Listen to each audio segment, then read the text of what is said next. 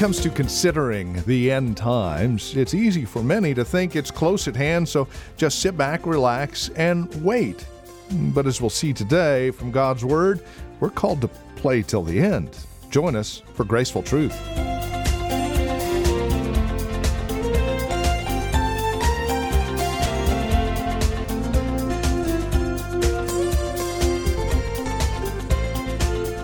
And from Grace Bible Church here in Redwood City, we welcome you. This is Graceful Truth with our teacher and pastor, Steve Converse. We find ourselves back in Jeremiah chapter 18 today, focusing on verses 7 through 11, message simply called Play Until the End. And that indeed is what we are called to do as we consider the end of the age. And that's what we're looking at in this greater series called Shaping Our Future. We would invite you to join us today as we are encouraged to press on, as it were. From Jeremiah chapter 18, here's Pastor Steve Converse in this edition of Graceful Truth. We've been looking at this little series here, Shaping the Future, and I just want to read for us the text out of Jeremiah chapter 18, the first 11 verses there. It says, "The word of the Lord came to Jeremiah from the Lord, arise and go down to the potter's house, and there I will let you hear my words. So I went down to the potter's house, and there he was, working at his wheel. And the vessel he was making of clay was spoiled in the potter's hands, and he reworked it into another vessel as it seemed good for the potter to do. Then the word of the Lord came to me, O house of Israel, can I not do with you as with this potter has done, declares the Lord. Behold, like the clay in the potter's hand, so are you in my hand, O house of Israel.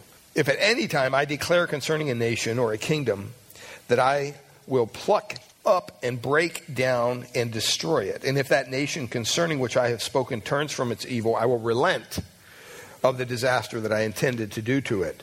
Verse 9, and if at any time I declare concerning a nation or a kingdom that I will rebuild, or that I will build and plant it, and if it does evil in my sight, not listening to my voice, then I will relent of the good that I intended to do to it. Now therefore, say to the men of Judah and the inhabitants of Jerusalem, thus says the Lord, behold, I am shaping disaster against you, and devising a plan against you. Return every one from his evil way, and amend your ways and your deeds. It's one thing if someone says, you know what, I'm not going to forget this. I'm going to get you one day. We probably all dealt with people like that. Can you imagine God saying that to us? I mean, I don't know about you, but I would be repenting pretty quick if that were the case. In the first week, we looked at this message. We had a little message called It's Not Over Till It's Over. And we understood that for a variety of reasons. First of all, the potter is at his wheel. God is sovereignly in control of these things. Secondly, the potter can transform a mistake into a masterpiece. Aren't you thankful for that? And then thirdly, God will shape your future if you're willing to be the clay. And so we've been looking at these messages. Last week, we basically said you have to finish. You have to finish the game. You have to continue. You have to persevere. And we talked a little bit about that. And we looked at three principles that will help us finish as believers. First of all, we looked at it's never too late to turn things around. He says that in verses 7 and 8. If at any time, it doesn't matter what's gone under the bridge, how much water's gone under the bridge, how much you've messed up your life, how far along you are in your life, how old you may be, how close to the gates of heaven you are, it doesn't matter. It's never too late to turn things around.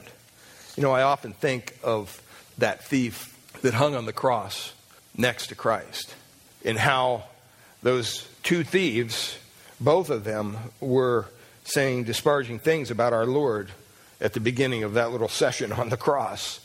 But the one had his heart changed, and he simply cried out, Lord, remember me today.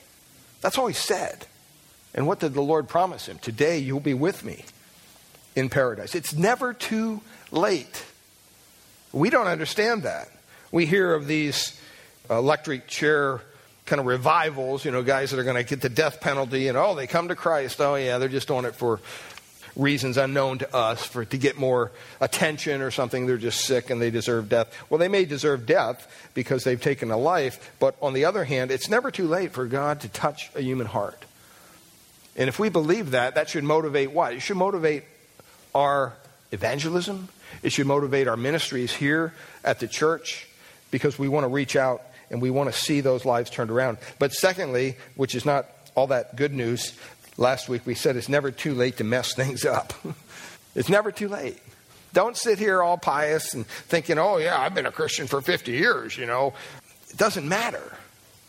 You could do one wrong thing that could discredit your Christianity, your life, your testimony in the eyes of the people that you've witnessed to for years. And that's why it's so crucial that as believers, we're careful, and we're going to jump back into Romans next week, and we're going to start to learn a little bit about that very subject, how we relate to one another as the body of Christ, because people are watching. And so it's never too late to mess things up. And then the third thing we looked at, just in review, it's never too late to take responsibility for your life. That's really what it boils down to, right? Ownership. There's nothing wrong with messing up now and then, but just own it. Don't blame it on your parents. Don't blame it on your childhood. Just own it. So many times you hear this out of the mouths of people who are actively involved in some kind of sin. Well, you don't understand, the way I was raised, or this or that. Now, I get it. That has implications. But if you're truly in Christ, if you're truly a believer, what does the Bible say? Behold, all things have become new. Old things have passed away. Behold, everything is new. And so we have to stop ourselves and say, you know what, I'm going to stop making excuses. It doesn't give me the right to act the way I do. And we've all done that on occasion. And so today we're wrapping up this series, and we want to look at the message, There's Still Time on the Clock. This is a series about our future. We've been talking about perseverance up to this point, and it's both encouraging to our hearts, but it's also kind of a warning as well. It's encouragement because if our life is moving in the wrong direction, there's always time to what? Change it. You can turn that around with the Lord's help. But it's also a warning because you never have the luxury of thinking, oh, I've arrived. As a Christian, I don't have anywhere else to go. I have arrived at the spiritual plateau of oneness with God. And sin doesn't tempt me. Nothing bothers me. I'm just the image of Christ here on earth. That's a scary thing to think. Because the Bible teaches just the opposite. The Bible teaches, just like the game of baseball we talked about last week, that you have to play to the final out. You don't have the luxury of relaxing, even though you may be 10 runs ahead in the ninth inning. You can't just lay down and say, oh, well, they're never going to come back. Now, you can do that in other sports because they're playing against the clock. But in baseball, it's not that way. And that's how life is. Life, you have to play it to the very end. We're in a battle that will never cease. It will never end this side of heaven. It's a war. It's not going to be over anytime soon, pending the Lord's return. It's kind of like you're running a race with no finish line this side of the grave. The grave is the finish line. Paul wrote in 1 Corinthians chapter 9, verses 24 to 27, and this is kind of written by the Apostle Paul, and it's written almost right at the halftime in his ministry. It's right at the halftime between his conversion and his execution. In talking about his ministry, he said this in verse 24 of 1 Corinthians 9. He says, do you not know that in a race all the runners run, but only one gets the prize? Run in such a way as to get the prize. Our modern day sports teams for children need to learn this. Everybody doesn't always get a trophy.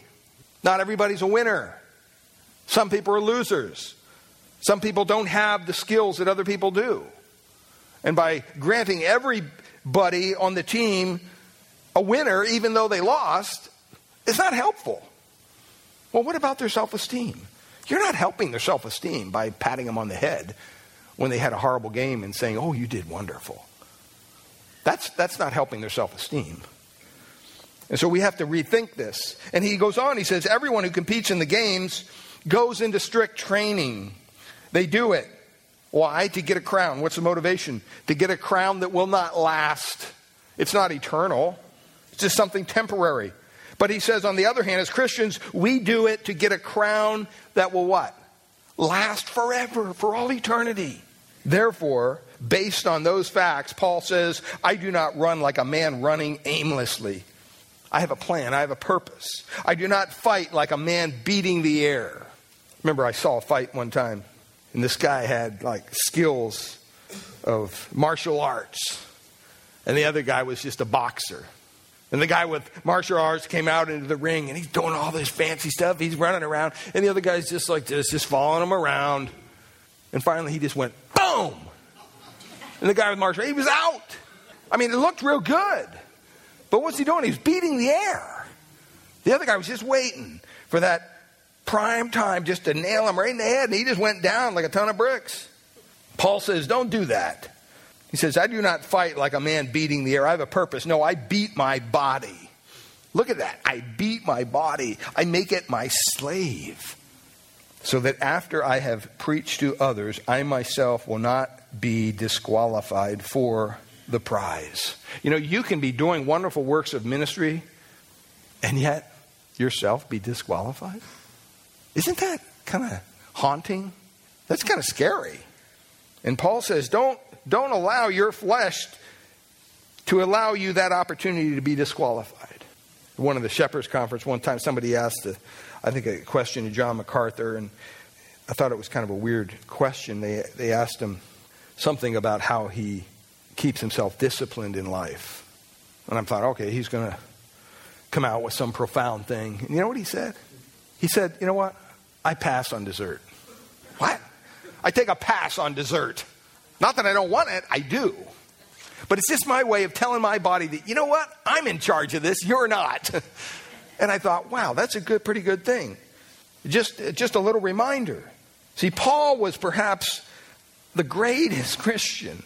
I mean, God used him in an incredible way. Yet he understood that while his ministry was expanding, I mean, he was in a growth spurt that was just incredible. I mean, his influence was far-reaching. He still understood, you know what? I'm nobody. I still have potential to wash out. I still have a potential to fail, to falter, to not finish the race. And you know what? It was only at the end of his life, as he awaited in a Roman dungeon in the final paragraphs that he wrote in 2 Timothy chapter 4, verses 7 to 8. He had the confidence to say, I have fought the what? The good fight. I have finished the race. I have kept the faith. And now, only now, is there in store for me a crown of righteousness. See, that's what we're shooting for. We're waiting for that time when this life is over and we can say, you know what, Lord, I did the best I can. I fought the good fight. I finished the race. I've kept the faith. Welcome me into your presence. Paul would tell us today, play till the very end. Don't give up. Because no lead is ever safe. Be careful what you do. He would also say, play to the very end because no loss is ever certain. You're not guaranteed a win. You're not guaranteed a loss. No matter what your past looks like, God can redesign your future. I heard a celebrity once say, I've always been a big believer that it's never too late to reinvent yourself or to pick up the pieces and start over when life has thrown you a curveball. It's never too late. See, this is that message that we find in Jeremiah chapter 18. If you're still breathing, guess what? There's hope. There's still time to turn things around. George Eliot, the British author, said it this way: it's never too late to become what you might have been. See, we are all clay on the potter's wheel, are we not? And it's just like the clay here we see in Jeremiah chapter 18. Just like in Jeremiah's story, there are always ways in which our lives have become marred. They've become scarred. They have things in them that don't turn out the way we necessarily planned or even maybe God planned. We made decisions that may have led to disaster. We've done things maybe on occasion where it caused our life to go into a tailspin. And we don't know if we're going to be able to pull it out. In spite of that, it's never too late. The potter is still sitting at the wheel.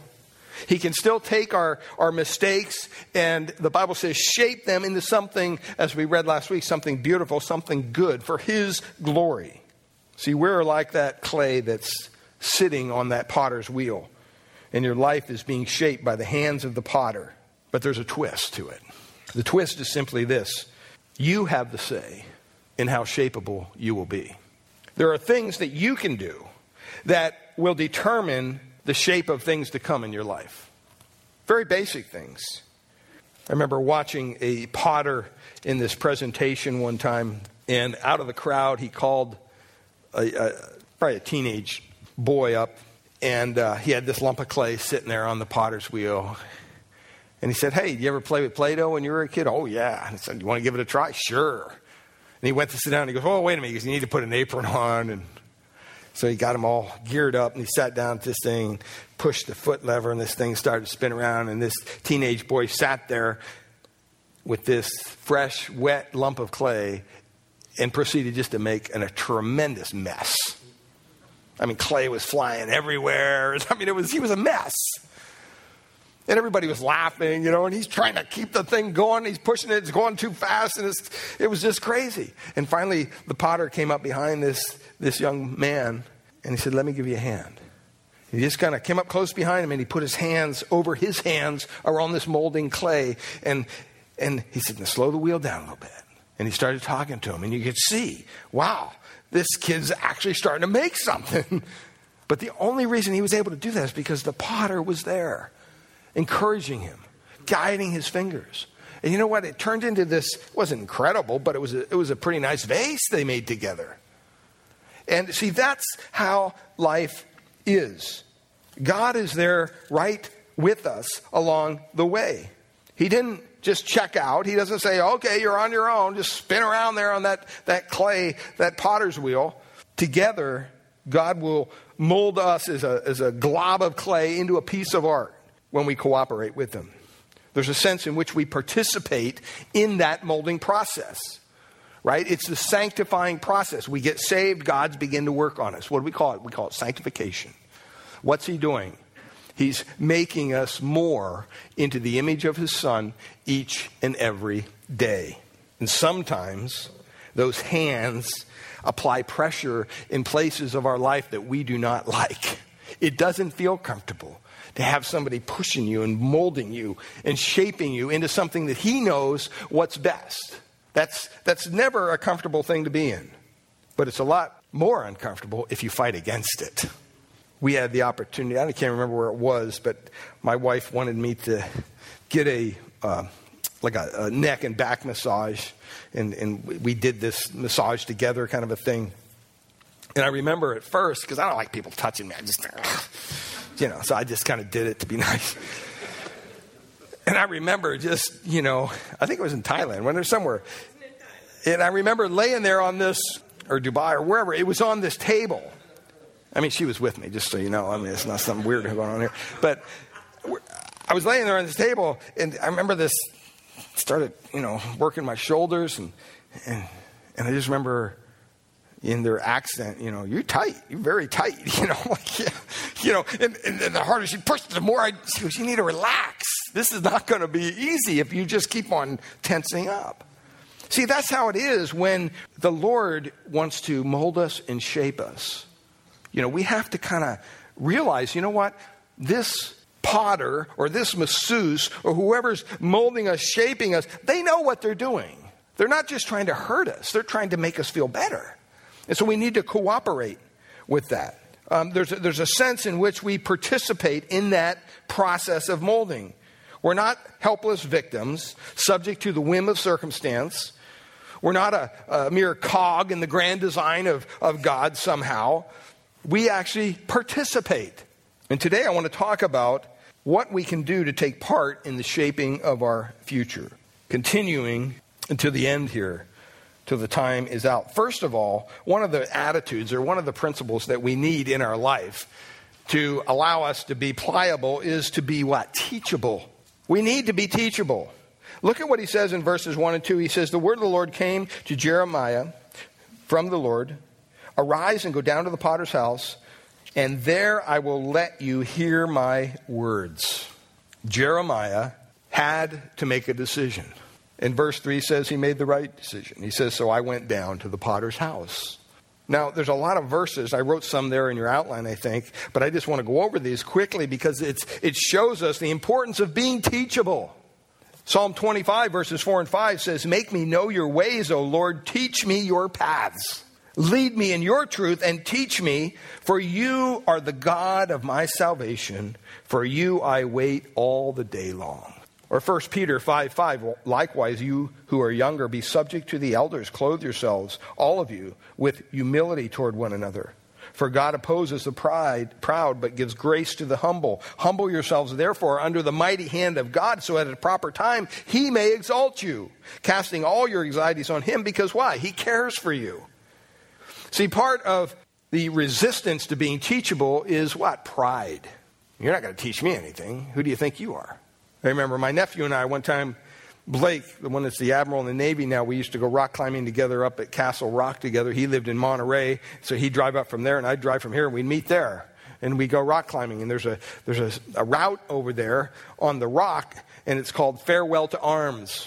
And it's named after some poetry or something, but we didn't know it at the time. We just thought every time we tried to climb this thing, our arms were just dead. We just could never make it. And we really didn't know what we were doing. I had a rope and some carabiners and thought we were rock climbers, We had no clue. And so one day we were over there and we were trying to do this, and we finally renamed this route. And we said, you know what? It's not called Farewell to Arms. It's called Farewell to Flesh. Because by the time we came home, we were bloody. It was just a mess because we were trying to get up this rock. And I remember one time we were there and we had tried 2 or 3 times. And my nephew was kind of on the rope there, and he's going up, and there's this little kind of wimpy looking guy with a little sack lunch sitting on the rock behind us. We didn't even know he was there until he said something. And I don't know how long he'd been sitting there. And finally he goes, hey, if you reach over to your right, and my nephew's hanging on the rock, and he's built like a rock himself. And he looks over, he's like, what?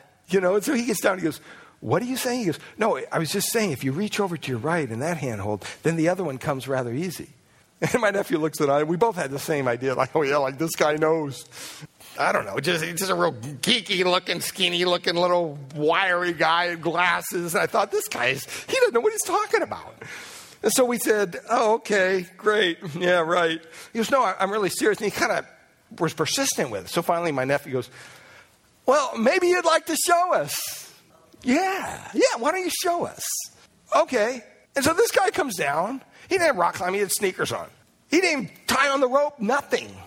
He walks up to this crack, and it's like he disappeared inside and he pops out at the top. We don't know what happened.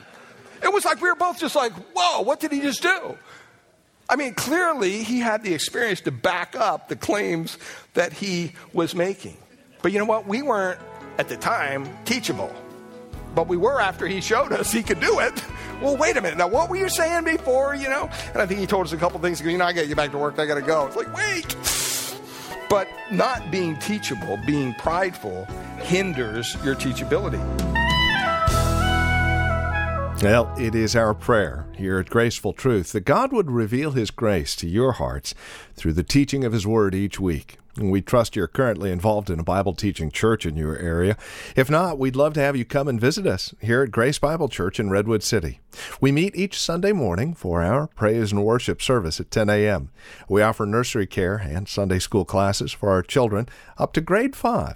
If you'd like to encourage us here at Graceful Truth, please give us a call at Grace Bible Church here in Redwood City. This is our phone number, 650-366-9923. Again, that's 650-366-9923. Or you can visit us on the web at gracefultruth.org. We've got a lot of resource materials available there, more information about who we are, and if you need a map to visit us at Grace Bible Church, that's there as well. Again, gracefultruth.org. And would you please drop us an email? Let us know you paid us a visit when you stop by. I'd also like to let you know that our Grace Bible Church Women's Ministry 2018 Spring Conference is coming up. The author and guest speaker will be Cynthia Heald, known best for her best-selling Bible study, Becoming a Woman of Excellence. Now, the conference will take place out of 1 John chapter 2 and verse 6, Living Like Jesus. It's May 18th through the 19th. Friday the 18th at 7 p.m. through 8:30, and then Saturday the 19th at 9 a.m. through 2:30. It'll take place here at the church, 2225 Euclid Avenue, here in Redwood City. Breakfast is included as well as lunch. Total conference cost, just $20, with a love offering taken both Friday and Saturday evening. For more information, visit our website, gracebibleonline.org, or give us a call at 650-366-9923. Again, that's 650-366-9923. We thank you for joining us today and trust we'll see you again next week at this same time for another broadcast of Graceful Truth.